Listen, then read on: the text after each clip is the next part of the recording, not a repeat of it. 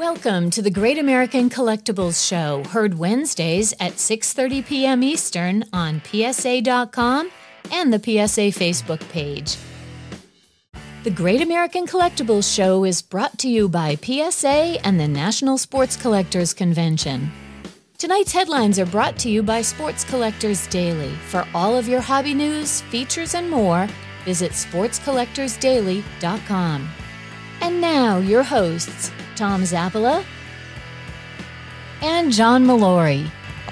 JM, what's going on, brother? What's up, man? It feels like it's been forever. I'm back. I am back. You're back, but more importantly, how you doing? I know you and Ellen. Yeah, we're doing well. We're doing well. A little COVID stuff there. We're past it. You know, last week I did the show remotely from home, and I had already tested negative, but I didn't want to take a chance. But you know, I don't want to pontificate, but I'm telling our viewers and listeners, listen, we all make choices in life.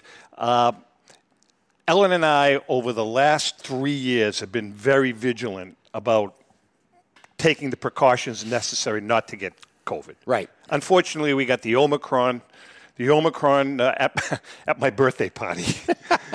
And I know exactly who ground zero was. Okay. My 4-year-old granddaughter. Oh, there you go. Who had it, but they didn't know it at the time. All right. And she helped blow up my candles with me. Oh, man. So that was the end of that. But point being is this. I'm not trying to pontificate, but all I can say is if you haven't been vaxxed, really consider getting vaxxed. You guys getting a both booster. vaxxed and boosted. Vaxxed and boosted. And the doctor said to both of us, he said, look, if you guys weren't vaxxed, it would have been a lot more difficult, the recovery period for you guys. So, again, I'm not pontificating, but if you at least think about it. If you haven't been vaxxed or boosted, at least think about it, especially, and, you know, John Tobby's coming on with us in about 2 seconds.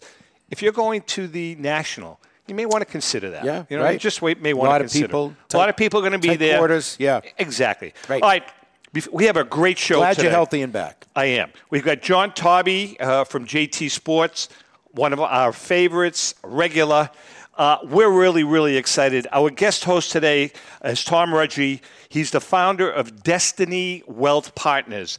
Sounds kind of really cool. He's a financial guy, advisor, but he is so much more than that. And he is one of the biggest collectors on the PSA registry, big-time collector, and he's got a really nice concept about what to do with your wealth, either after you sell it, if you're not going to leave it to your kids, if your wife's not interested in it, how to place all that stuff. So, and he also has some thoughts on collectibles being, you know, a sort of an aside investment for people too. The stuff that we talk about as part of your investment portfolio. And then lastly, kind of cool, Jeff Marin from Rockhurst Auctions is coming on because Jeff, in 3 weeks, he is running the Elvis Presley auction at Graceland. The live auction. At Graceland. In Memphis, so that's going to be cool to talk to him. Yep. First, our headlines.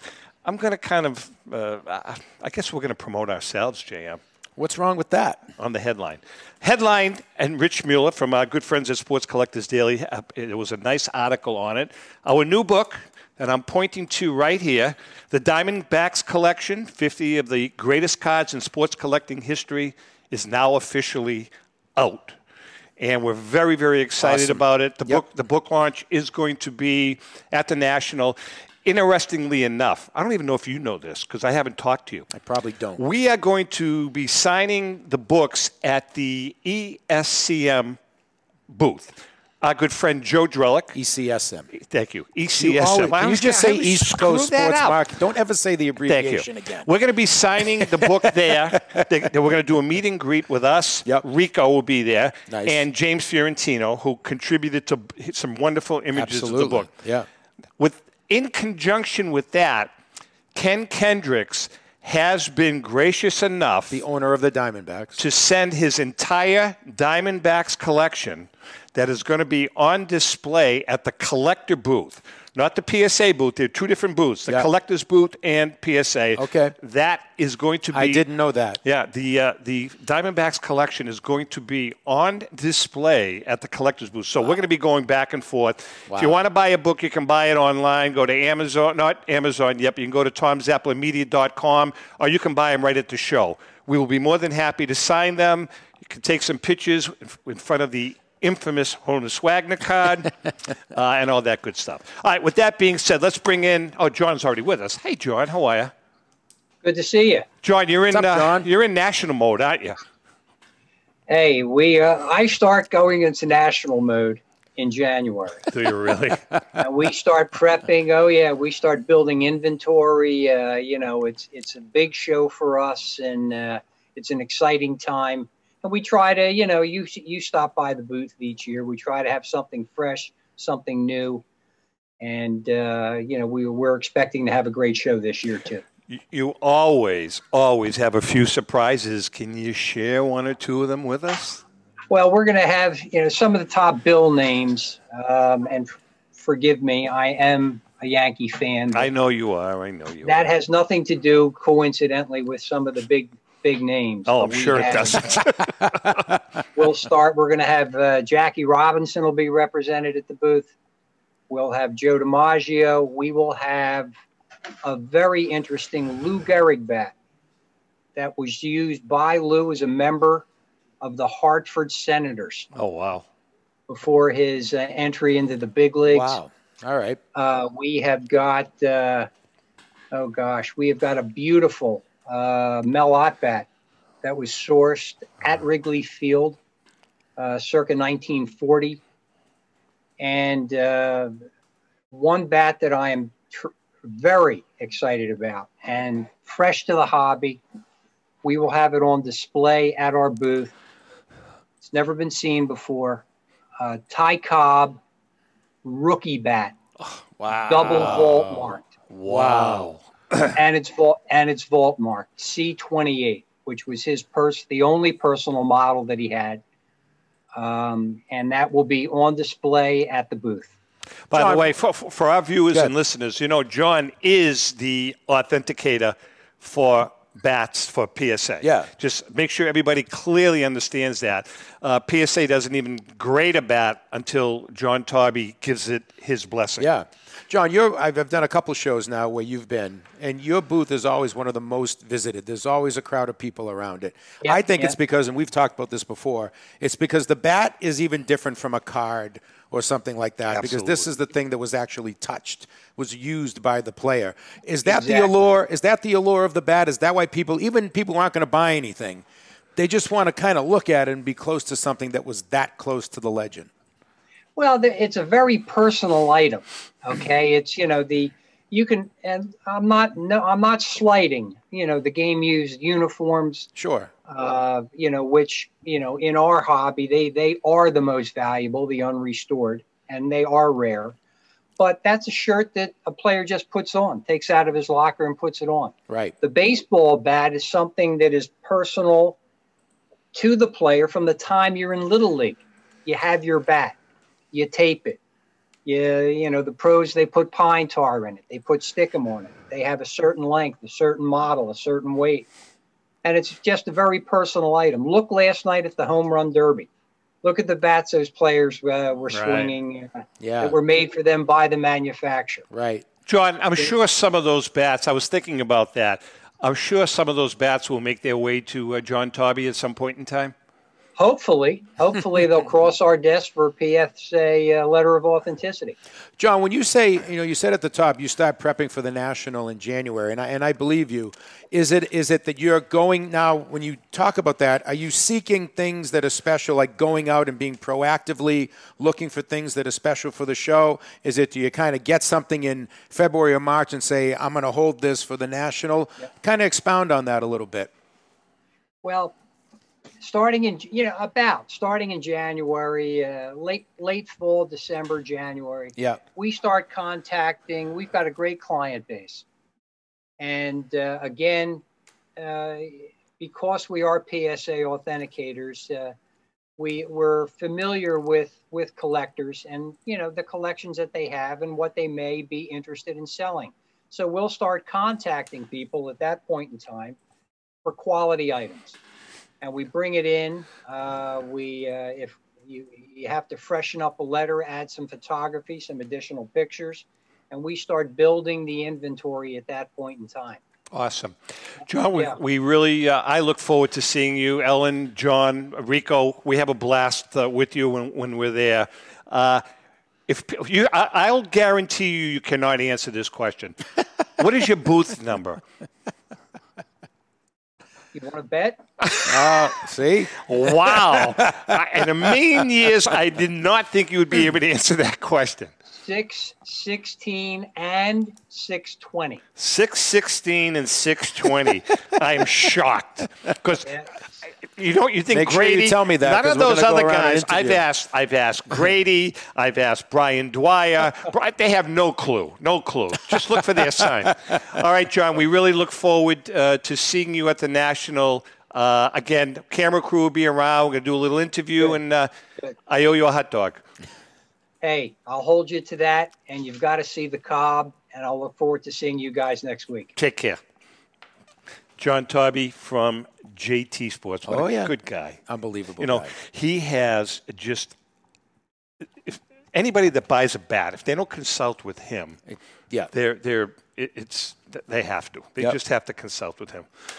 All right, let's bring in our guest host today. I'm really excited about this. Tom Reggie is the founder of Destiny Wealth Partners. Now, that sounds really kind of cool, right? But it goes so much further than that. So welcome, Tom, number one. I'm Tom. Say hi to John, JM. Tom, nice to meet you, man. Thanks for coming on the show.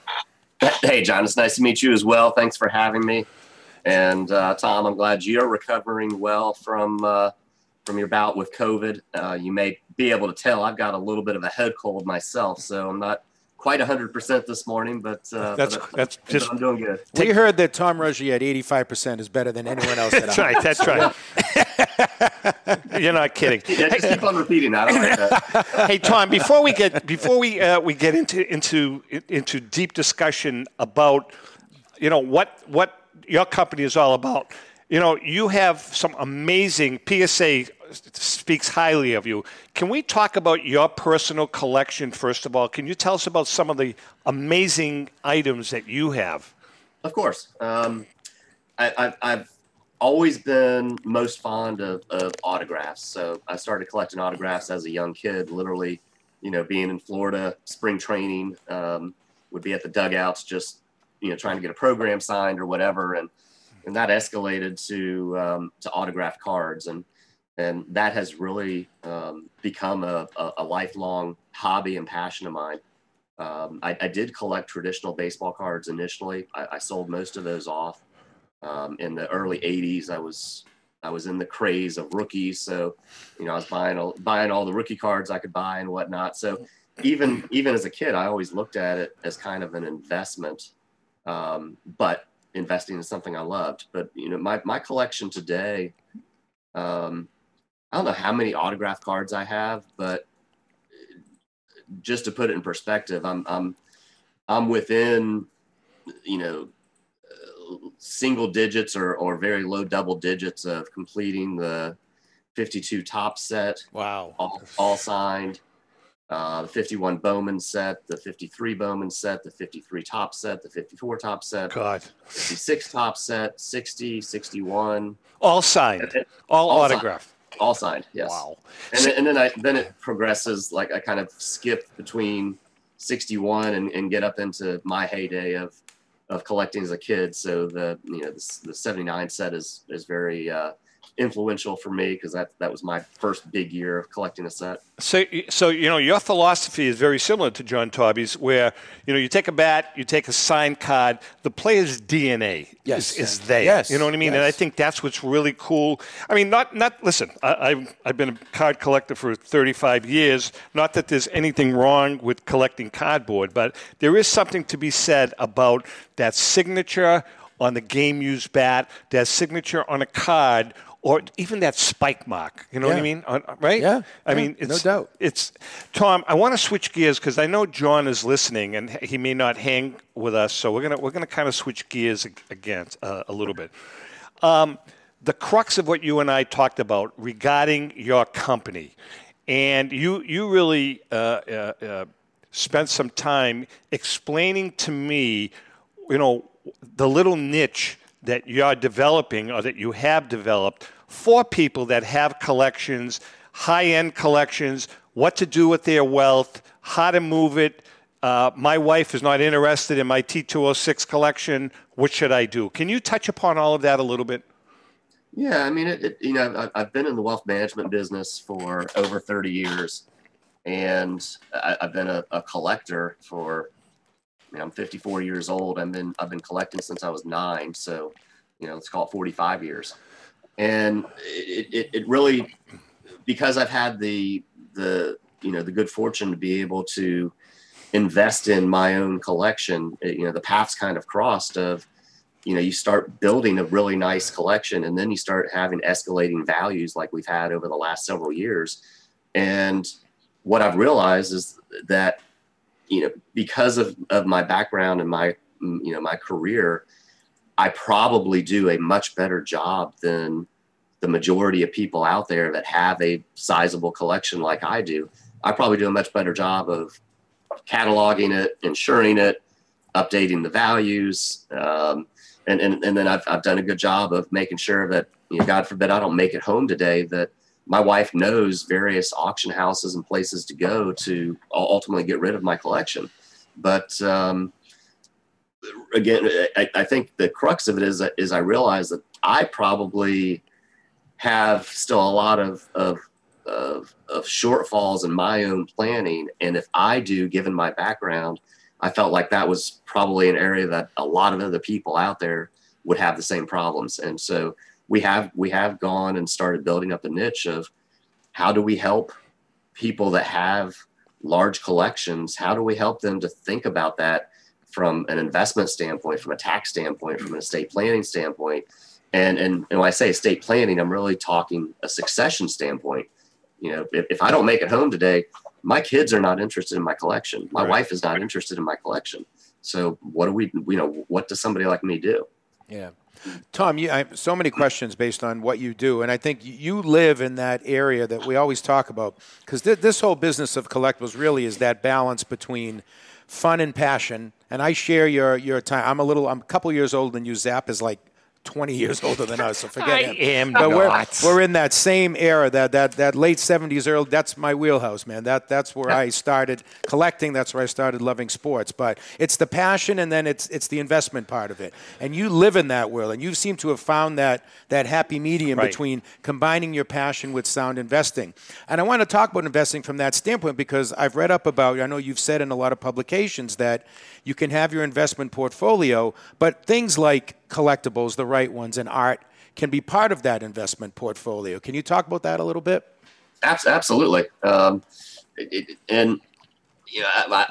made, I think for collectibles, at least for me, and I know there's a lot of people that have differing opinions out there, but the passion does come first. I mean, that's where we all start. That's where we all start, right? I don't buy anything solely as I think I'm going to be able to flip this and make a bunch of money on it. Otherwise, frankly, I'd probably be investing in some of the real expensive newer cards that philosophically I've got a little bit of not a disagreement. It's just I'm just not passionate about it. We're going to touch upon that too, because we're on the same page. You and I talked about that, but go ahead, continue. We'll talk about that later on.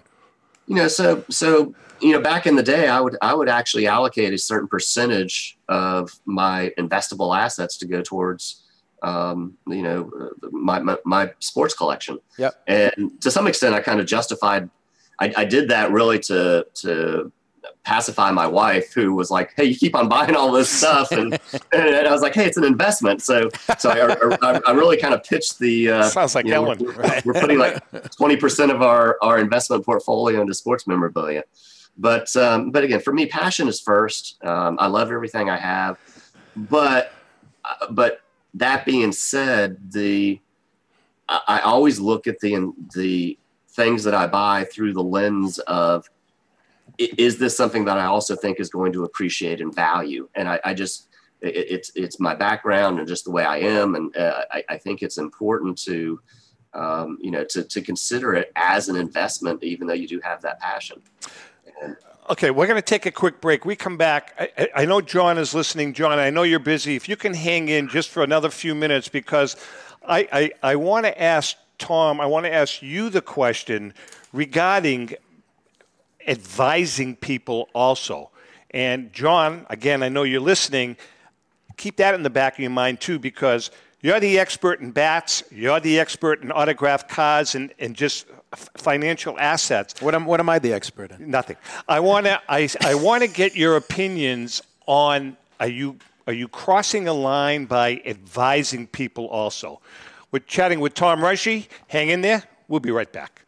Since 1996, Brian Drent and the staff at Denver's Mile High Card Company have led the charge in the collectibles hobby. Mile High is a full-service dealer specializing in buying and selling cards and offers a competitive consignment program for all collectors. Whether it be their computerized want list service, appraisals, or auction services, Mile High has it all.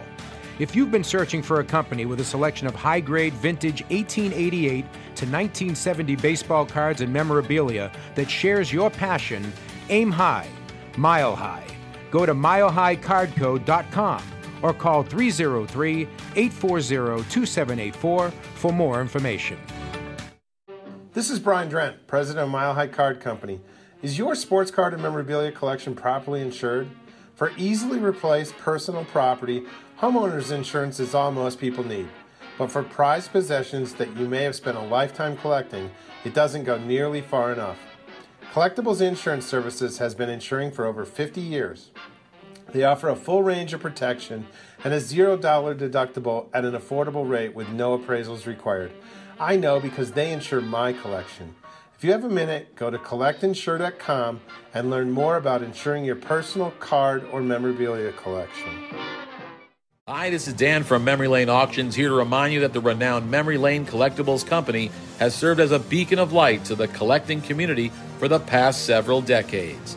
Indeed, folks, it has been our utmost privilege and pleasure to provide the most enthusiastic collectors with an abundance of the finest sports cards and memorabilia for America's most coveted sports personalities via our world-class auctions. Whether you choose either a private sale transaction or the auction route, Memory Lane cordially invites you to reach out to us to maximize the value of your prized possessions. Also, it is not just sales that we pride ourselves on being the best of the rest, because if you are seeking a particular keepsake for your esteemed gathering, we will be relentless in our quest to find that special piece to fulfill your collecting dreams. So no time to wait. Reach out to us today for the purposes of capitalizing on our unparalleled marketing capabilities. Simply pick up the phone and dial 877-606-5263. That's 877-606-LANE, or find us on the World Wide Web at www.memorylaneinc.com.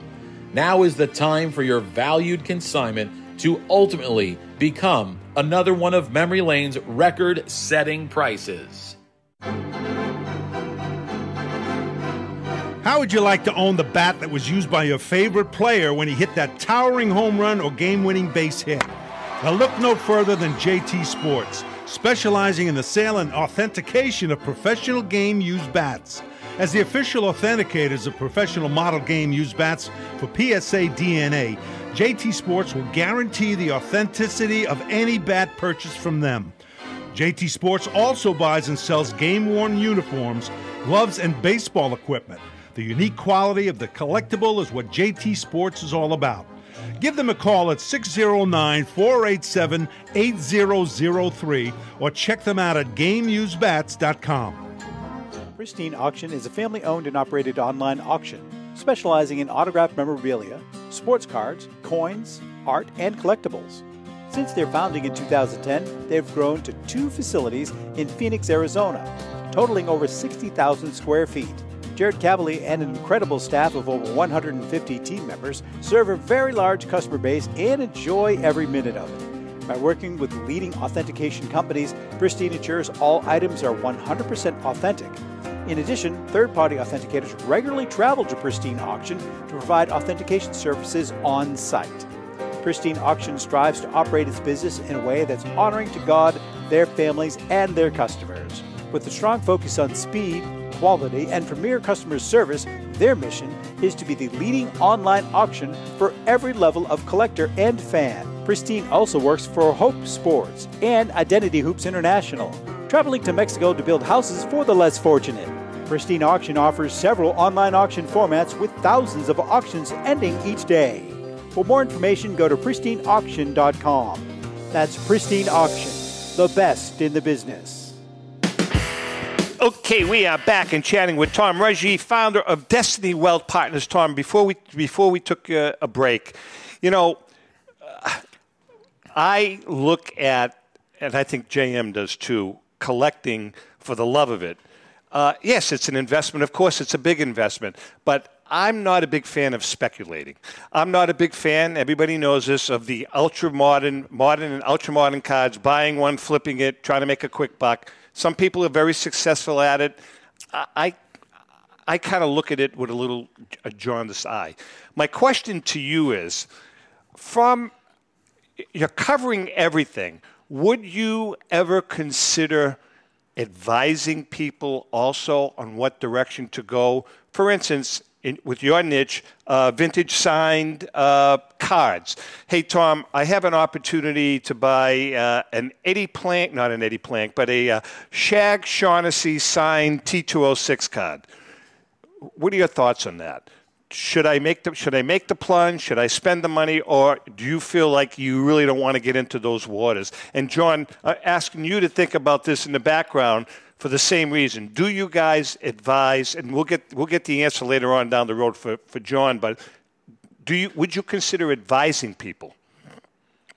Well, from my standpoint, I would. I would have no problem advising people, but advice is what it is. I mean, sometimes it's good, sometimes it's bad, and I'd probably provide a lot of clarity around that. So, in your example, I don't know that I know enough about that to advise if that's a good purchase or not, because I would look at that example of a T206 as a very niche purchase, which from an investment standpoint may or may not have a lot of upside potential down the road, because you have to find that niche person to turn around and buy it if you were selling it down the road. Good point.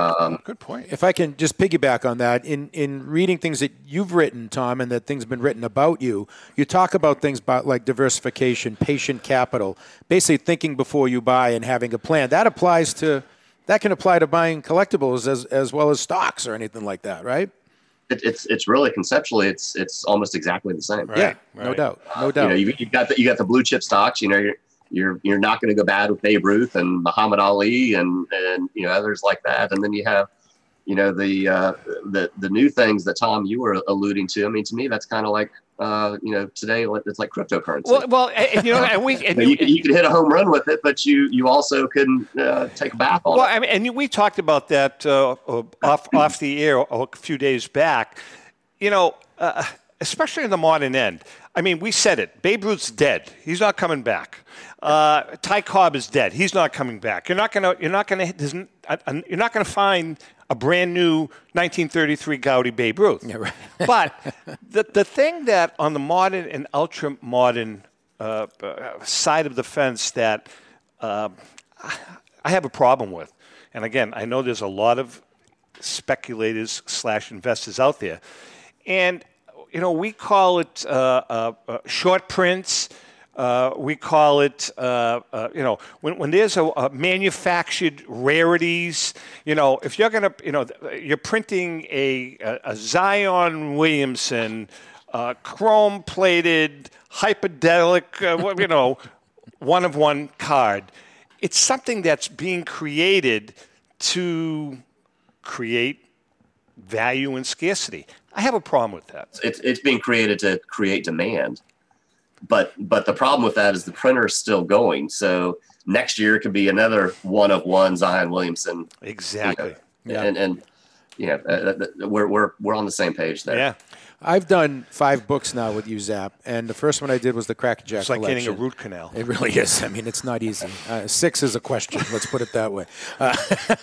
But when I came from it as background being in broadcasting and writing about sports, and when you go to do these player bios, you think about how many hits did they get, how many home runs did they hit, what have you. But in doing especially some of the lesser known players, you start to really get involved in the background of the players, and especially the old-time players who all had other jobs other than playing baseball. Some were bootleggers, some were doing this, that, whatever.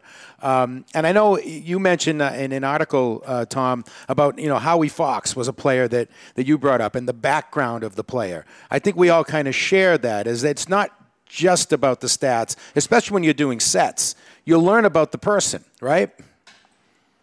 Well, that's true, and what I was alluding to in that article is, I just picked up an additional card from my 52 top signed set. Picked up a Chuck Dreesen. It's the only known example autographed. So, did I overpay for it? Yes. Could I turn around and sell it for what I bought it for today? Probably not. But that's again where the passion intersects the investment value. And when I buy something like that, I have a long-term view on it, because I'm going to hold it either until I die or until I get old enough where I'm ready to get rid of my collection. Tom, did any of your autograph cards, did you actually get them autographed from the player, or most of them bought online or at shows, or what was that? What's the mix like in your collection? I mean, I've gotten a lot of autographs in person. Yeah. I used to be the guy that, again, even in my 20s, I was the guy hanging around dugouts and having people, players 10 years younger than me look at me like, what the hell are you doing here? Hey, listen, I pushed a 6-year-old out of the way to get a ball thrown to me by Louis Tiant in 1982. I was 17, so. Tom, they always looked at me like I had an eBay. Everything I was doing, I was putting on eBay, but it's my own personal collection. Tom, you've written for Forbes magazine, and Barron's has written about you. You recently did an interview with one of our Boston icons, Wade Boggs. Can we talk about that for a second? Of course. And Absolutely. The reason being, because I know Tobby, all of a sudden his ears are perking up, because, tell our listeners and our viewers your conversation with him relative to his memorabilia. And by the way, if he happens to have a gamer hanging around, John Tobby would certainly be interested in it. Yeah, I think John, you'd have a lot of interest in what he told me he still has. Yes, that's kind of the avenue that I've been going down, is really that thought process of why, whether it's a famous Hall of Fame athlete like Wade Boggs or somebody like myself or John or you two, but why and when do you make decisions about your collection? And so I had the good fortune to get to interview Wade, and at this point, he's sold most of his, what he would call his common stuff, his, game used bats, but nothing of significance, game used jerseys, but nothing of significance. But he still kept all of his one of a kind items. He's got all of his all-star rings. He's got the jersey that is still champagne soaked from the Yankees World Series victory. On that damn horse. On that horse, yes. He has the balls from his 500, 1,000, 1,500, 2,000, 2,500, and 3,000 hit. He has all those balls. He has his everything he was wearing when he got his 3,000th hit. So what was interesting to me in interviewing Wade, which wasn't surprising, but he doesn't know what the value is, because unless you put these one-of-a-kind, pieces up for auction, it's hard to tell what the value is. I mean, somebody might pay $500,000 for that Yankees jersey, and yet somebody might pay $50,000. I mean, you just don't know. You don't know what the collectors are out there. John probably has a good idea, but you're making a good point, because we've talked to Rico about this. I mean, obviously, Rico's not Wade Boggs, but Rico was a 4-time, 5-time All-Star. he hit.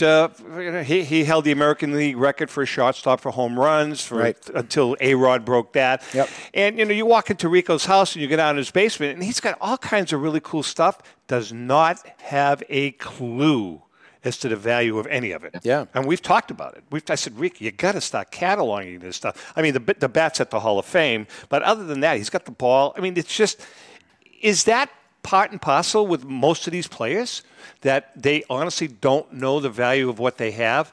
And then you and I spoke about, and you remember this, Bob Cousy. Now, Coos sold his entire collection just about. Yeah. And the money went to his grandkids. Right.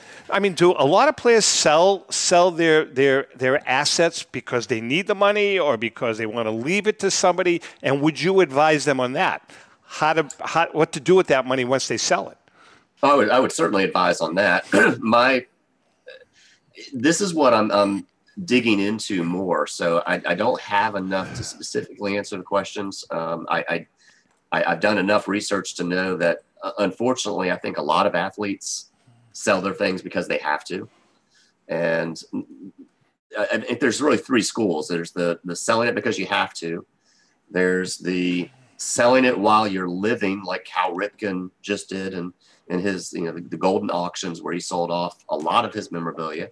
I don't know for a fact, but I feel pretty good that Cal's probably not hurting for money. Right. And so, he took the proceeds from that, and that went to the foundation that was set up for his father.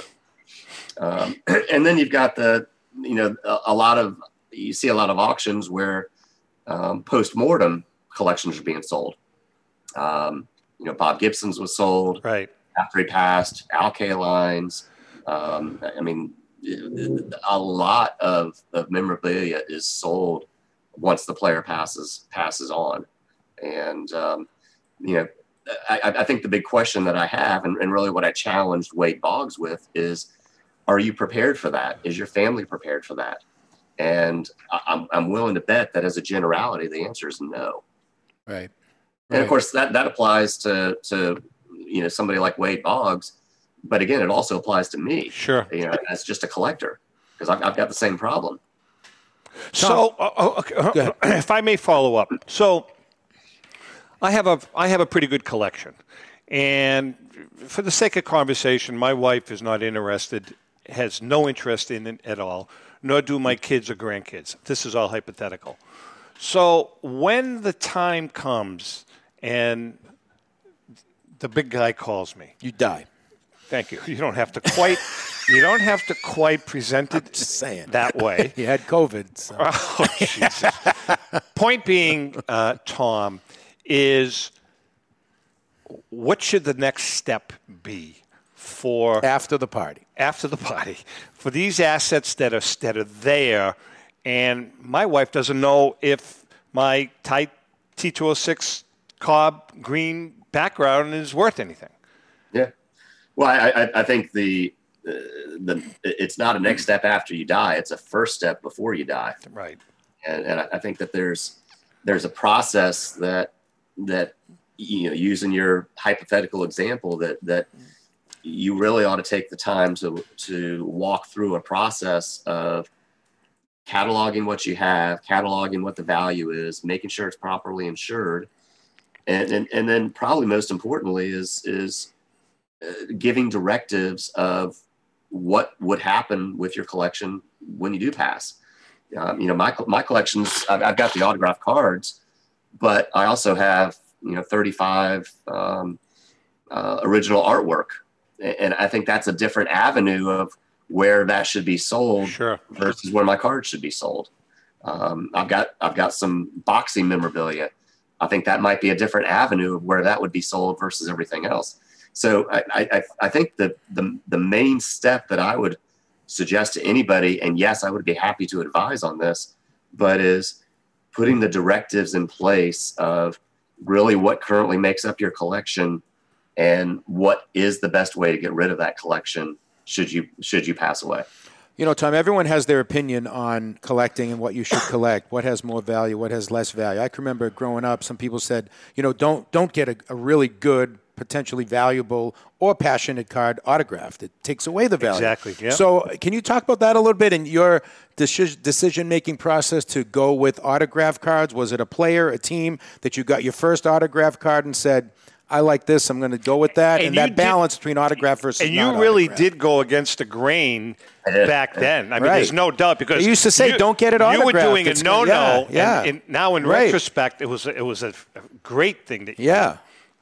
Yeah, and that was a conscious decision. I've heard the same. You shouldn't get things autographed like that, but it's just where my passion was, and so I didn't let conventional wisdom change the direction of my passion. I mean, hell, I've got over 30 Dick Perez original art prints, and I believe 20 plus of those are autographed, and that's probably a no-no as well. But yeah, personally, I would rather buy that already signed or to get it signed than not have it signed at all. Right. And it's just my passion. Hey, can you give us kind of an overview? We've got about 5 minutes left. 4 or 5 minutes, guys. Can you give us an overview of Destiny Wealth Partners, what the business is all about? Obviously, it's more than just memorabilia. Your financial advisors, I know for a fact, which was a brilliant move, by the way, that you have an office in the Villages. Like, that's gold. That is gold. Ellen and I go to the Villages once a year. Rico and I have gone a couple of times to speak to Red Sox Nation. I mean, a lot of people with a lot of wealth that are up there in years there. But tell us about the company itself. Well, and I hope to join you and Rico next time that you're there. So would love to connect with you. But my business is started as a traditional wealth management business. Been doing it over 30 years. Started from scratch. I was raised, like I say, I was raised poor, but I was lower middle class at best, and have grown a very nice business from scratch. Where we sit now, we have our traditional wealth management. My time is focused on the family office side, which is effectively where I'm taking care of. A good portion of my time is taking care of 14 families that I manage all of their wealth. And again, that includes collectibles, and, we're talking sports here, but it could be artwork, it could be cars, Sure. It could be, all sorts. So it's a big niche that most of my higher net worth clients have the same thing in common, that they've got collections. So that's where I spend my time. We do a lot on the investment side. We do a lot of alternative investments. We run our own portfolios. I mean, we've got a lot going on, so it's fun. Can you talk a little bit about your family foundation, because you have built this up, and you do give back? We'll give you a little time to talk about that, Tom. Well, I appreciate that. So, ironically, when I do sell anything, which the only time I pretty much sell something, it's because I've gotten a better signed card, a better graded card, or something like that. So, I do not buy stuff to sell it. But whenever I do sell things, the 100% of the proceeds go into our foundation. Our foundation is really, it serves a lot of purposes because, being in my business, we have a lot of clients with different things that they're involved in. So we do a lot there, but I've given a lot back to my college, my high school. We have a scholarship at my high school. Try to do a lot for the kids. Good for you. If people want to get in touch with you and learn more about your business, how can they do that? They are welcome to contact me by phone or by email, but the email is truggie, it's RUGGIE, at destinyfamilyoffice.com. And you have a website, correct? We do. So they could just type in destinyfamilywealth.com and it would show up. It'd be destinywealthpartners.com. Destiny Wealth Partners. Tom, it's been such a pleasure chatting with you. Really a wealth of knowledge, and you really enlightened, especially John, because quite frankly, he's not the brightest bulb. But aside from that, can we run down the numbers again on that? Thanks so much for joining. Are you going to be at the National? Are we going to see you? I am actually. Oh, fantastic. Oh, good. All right, Great. so we're going to be broadcasting from 2 to 4 on Friday on the Burka stage. We'll be around. Please look us up. We'll be around. You'll find us. We'll find it. You can text me too. Yeah, thank you for having me. And sorry, my voice is that's quite all right. Is a little bit sketchy, but appreciate you having me on and thoroughly enjoyed it. John, nice meeting you as well. Good. And I don't know if Toby's going to hang around, but when I was at Austin Prep my senior year, we won the Austin Prep wiffle bat tournament, and I have my wiffle bat, and I'm willing to sign it and see if it's worth anything. That's good, because that was actually the baseball team at Austin Prep, wasn't it? It was the wiffle ball team. It's great. With that being said, Tom, thank you so much. John, if you're going to hang in, you're welcome to. If not, we'll see you at the National. We're going to take a quick break. We come back. Jeff Marin is going to talk to us about the Elvis, the Elvis auction. Hang in there. We'll be right back. If you're a discerning collector interested in owning the most important pieces in the hobby, look no further than Leland's Auctions. The original sports auction and appraisal house, Leland's was established in 1985 by legendary Pioneer founder Joshua Leland Evans. And today, President Mike Hefner carries on their tradition. From the Tom Brady card and memorabilia collection to the famed Boston Garden auction to high-end card auctions from every major sport, Leland's has always maintained the highest standards. Go to Lelands.com and get your bid in. That's Leland's, the hobby's leading sports auction house for 4 decades. It's often been said that championships are won on the practice field, and world records come only to those willing to work harder than everybody else. Heritage Auctions is the world's largest collectibles auctioneer because we believe that becoming the best is only an invitation to the challenge of remaining the best. This requires the skills of the hobby's top experts, capable of identifying and maximizing value for our consigners. It requires the most visited website in the industry, courting a global audience of collectors over 1.5 million strong. It requires a dedicated press department that expands our global reach far beyond the entrenched hobby marketplace. It's hard work, but a simple premise. Present the finest collectibles to the largest population of potential buyers, and world records will come. We invite all listeners to put the unmatched power of Heritage Auctions to work for you.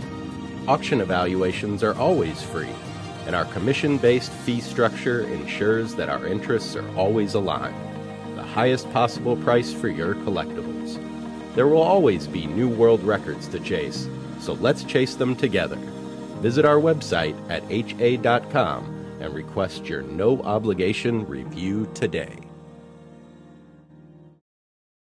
Hi, this is Dan from Memory Lane Auctions, here to remind you that the renowned Memory Lane Collectibles Company has served as a beacon of light to the collecting community for the past several decades.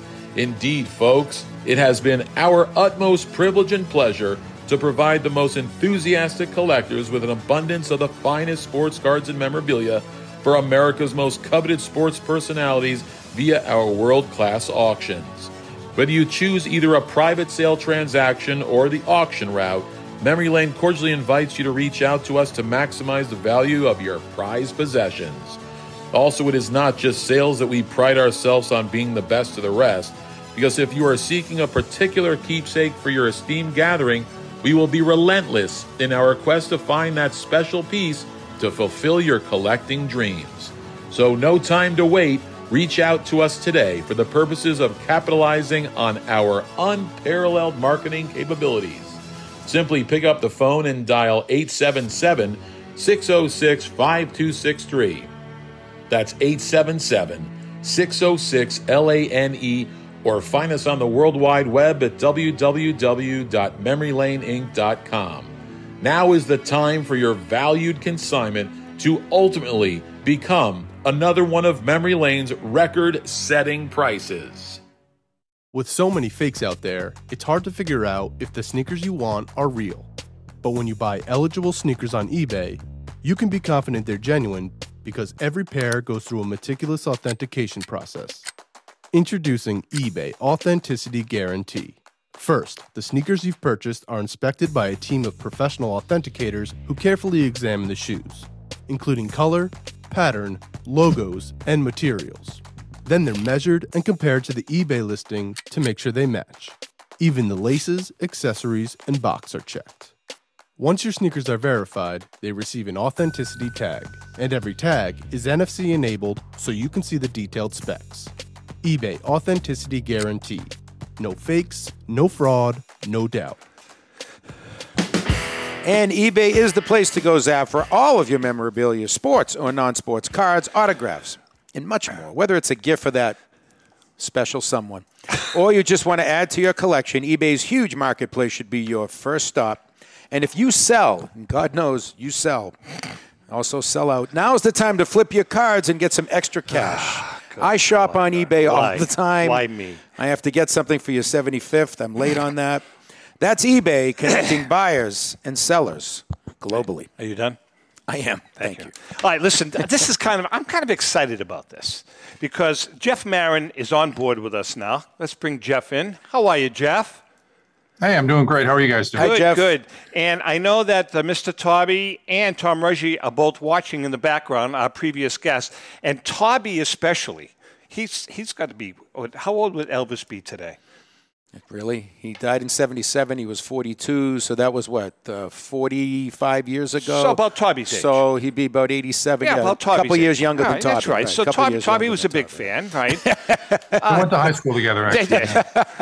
So Jeff, you have a really important and exciting auction. You know, just real briefly, prior to this show, I have I co-host another show, and my co-host of the other show is an Elvis freak. He's Mikey. an Elvis fanatic. Mikey, yeah. When I told him that you were coming on board, 87, yeah, Tobby's about 87. He is so excited 87. that he's going to watch the show and he is going to participate in your auction. But anyway, tell us about it because it really is exciting. Yeah, so on August 14th down in Memphis, we're going to have our inaugural live auction during Elvis Week. We're calling it the auction on Elvis Presley Boulevard because that's where the location is, so it's a nice title. We haven't been able to do a live auction in a few years for pandemic reasons, so we're kind of excited about that. Before I opened Rockhurst Auction, I ran live auctions down in Memphis for about 5 years for the estate, for the Elvis Presley estate, under the moniker Graceland Auction. So this is exciting to get all the clients back together in a room and throw the paddles up and see what happens. So we've been collecting material for most of this year for this one. We run 3 big auctions a year anyway in April, August, and December. But this special live one we're pretty excited about. Now it's going to be right at Graceland? It's right down the street in another location on Elvis Presley Boulevard in a hotel. So we'll be holding it'll be on Sunday night, August 14th. You'll also be able to bid live on our website at rockhurstauctions.com during the auction. We'll even set up phone bids for people as old as you guys. How did you come up with the name The Auction on Elvis Presley Boulevard, Jeff? Oh, it's a marketing sort of idea. The auction's taking place on Elvis Presley Boulevard, so that meeting was about 5 minutes. And we figured it out. Yeah. Let's talk about great. That's poetry. Let's talk about the consignments. The consignments are they coming in from private consigners, from the family, or from a little of every place? Well, the estate doesn't really sell anything anymore. They had a big sale in '99 to raise capital for some project at that point and some for charity. So they sold a lot of material off about 23 years ago, and they really haven't done it since. In fact, when I worked there, we made a point of not selling anything from the archive. So no, this is all coming from private collectors, sometimes from primary sources, I like to call them, people who still own the material that Elvis gave them for one reason or another. And then some from other collectors and some from family members who worked at Graceland during his time, or maybe members of the Memphis Mafia. Those people ended up with a lot of material from Elvis because he was so generous with everything. Jeff, how big a crowd are you expecting in terms of the live on-site auction? I mean, this has got to be a huge event. It is. Live auctions are really attended online as much as they are live anymore. So I expect to be 100+ people in the room. A lot of serious bidders will be there, but I have people calling in from all over the world. I have people bidding up from all over the world online. It's funny. I haven't seen a live auction in a while that's really had hundreds of people. Yeah. In our end of the industry anyway. I mean, car auctions are one thing, and there's the occasional special auction in Vegas or something that might draw a bigger crowd. But in this day and age, everybody bids from their couch as much as in person. But we'll have a lot of people down there, and actually because this is the 45th anniversary of Elvis's passing this year. And since COVID, this is the first time that European travelers are allowed to enter the U.S. on a regular basis. So we are expecting quite a big crowd in Memphis during Elvis Week. So that should be exciting. Can you give us an example of some of the items that are going to be coming up for bid? Oh, yeah, for sure. A few of the items are behind me here. It really focuses on items that Elvis owned or wore on stage or screen. Certainly vintage concert and movie memorabilia, some autographs, some gold records you might see over my shoulder here. So some of the more featured items, we're actually selling one of his homes that he grew up in Tupelo, Mississippi when he was a kid. Oh, really? That's an interesting story. You're selling a house. Oh, wait, you're selling a house? I'm selling, and be clear, I'm selling the physical structure of the house, not the property, because it was going to get torn down a few years back. So some collectors actually cut a deal with the guy and disassembled it. Put and videotapes the whole process over the course. You got to be kidding me. There's a Tom Rucci alternative investment right there. That's right. Yeah. That's right. So it's actually stored in like a 25-foot trailer that you can drive away and rebuild somewhere else. JM, man, come on. Someone's buying that house, man. Let's give that right in the backyard in Merrimack, right on the river. Do you realize what kind of a draw we will get at my house? Man, there you go. That'd be something. Wow. And I'm getting a lot of interest in it already. People are talking about turning it into an Airbnb or putting it on their properties, a guest house or a tourist attraction. So, that's something like that. I mean, what is the starting bid going to be on something like that, or have you determined that yet? No, that's very reasonable. It's only going to start at $25,000. We're estimating it at $50 to $100. I mean, we don't know. We're going to find out, but it's somewhere. It should be somewhere in that range. Cheap. And then who knows? I've been contacted by several television production companies, that might want to get involved with the rebuilding of the house, those kind of shows. So that's an exciting item for one, a little bit of an oddball item, but it's good. It's actually gotten a ton of press already, and I haven't even launched the auction yet. So that's kind of great. Jeff, is that a Leroy Neiman I see behind you? Actually, no, that's by a modern artist. Okay. And I had some connection with his agent in the last year or so, and he's been doing a lot of great stuff with original art and giclées, and he's done a lot of sports imagery, and I convinced him to do an Elvis piece for this auction. So that's an original mixed media, painting with oil paint and airbrush. He's got a really incredible sort of style that sort of melds photorealism with this crazy modern touch. So we're pretty excited about that one. Jeff, quick question regarding Elvis's barber. A friend of ours, a mutual friend of ours, I'm talking Mr. Mike Lamazzo, swears that he owns a good-sized lock of Elvis's hair, and he said that it was bought at an auction, and his barber, one of his barbers, wherever, was selling off pieces of his hair. Is there any truth to that? That's 100% true. His barber's name was Homer Gilliland. He was known as Gil, and he started cutting Elvis's mother's hair in the 50s, and then quickly started cutting Elvis's hair as well from the late 50s on until Elvis passed away. So at some point in the process, because he would fly him out to Vegas to cut his hair, he would bring him to other shows, but mostly he cut his hair at Graceland because he was a local Memphis guy, and he would come to the house, he would put a smock or a towel around Elvis's hair or shoulders and give him a trim, and then he would neatly curl up the towel and to throw the hair away. And at some point, he started keeping the hair. And he ended up with a lot of Elvis's hair, and it's totally legit. Lamazzo's I'm never going to hear it's real. Lamazzo is telling the truth.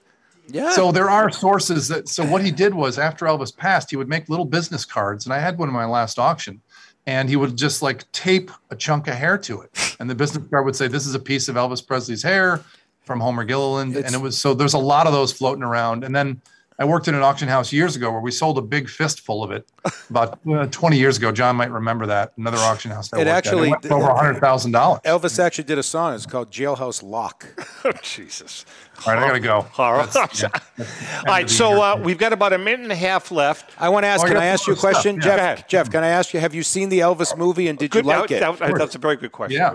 Yeah, of course I did. And it was actually fantastic. Is it going to help your auction? Absolutely. We're pretty excited about the Elvis bump that's happening this summer. I'm getting a lot of interest. Yeah, it's very exciting. And the kid was great. I mean, we could talk for an hour about the factual inaccuracies, but that's just because it's a movie. Right. Sure. They're compressing historical events. But effectively, it's true with not being perfectly accurate, if that makes any sense. But the kid was great. So, well, people want to bid. How do they bid? They can go to rockhurstauctions.com and register to bid there, and then they can bid online. They can bid live in the room. They can bid on the phone. These are also up for auction. These are Elvis's TCB glasses. Starting bid $4. Those are probably going to be estimated at $40,000 to $60,000. Like if Elvis and Swifty LeVar had a kid, it would have been Jeff in those glasses. Which is about the same as his diamond-studded TCB. Wow, look at that. Very cool. Very cool. My Lord. Yeah, so it never ends. Great There's stuff. so much great stuff. Jeff. Yes, I do have one of his watches. You're right. His 55 Rolex Gosh. will be in the auction. That's awesome. Unbelievable. Well, listen, It's going to be great. all kidding aside, we love having you Absolutely, on. You get man. it, you understand it, and you have a Yep. great sense of humor. rockhurstauctions.com in August 14th? August 14th. It'll go online sometime first week of August. Yeah. But You're not going to be at the National Gather. I'm not actually. No, I can't go this year. Okay. So. Well, we wish you the best with the auction, and we'll follow up later on. All right. Thanks, guys. Take Jeff, care. thanks a lot, man. Jeff Marin from Rockhurst. He's great, isn't he? Funny guy. He's the funny best, guy. man. All right, listen, I think we're just about out of time. Great show today. Yeah, good to be back. Tobby, Ruji, Marin. Great. How do you top that? Three different topics, but it all kind of blended. Yeah, man. Those are three. I rate all three of those cards a 10. And listen, all kidding aside, at the beginning of the show, I said it. I'm not trying to pontificate. Please get vaxxed and get a booster if you can. Not forcing you to, but from what my doctors told me, it would have been a lot more difficult had Ellen and I not done that. Yeah. With that being said, we love you guys. Looking forward to, we have one more show, and then we're going to be at the National. The National's going to be out of control. Fun, it's gonna With be that fun. being said, happy collecting.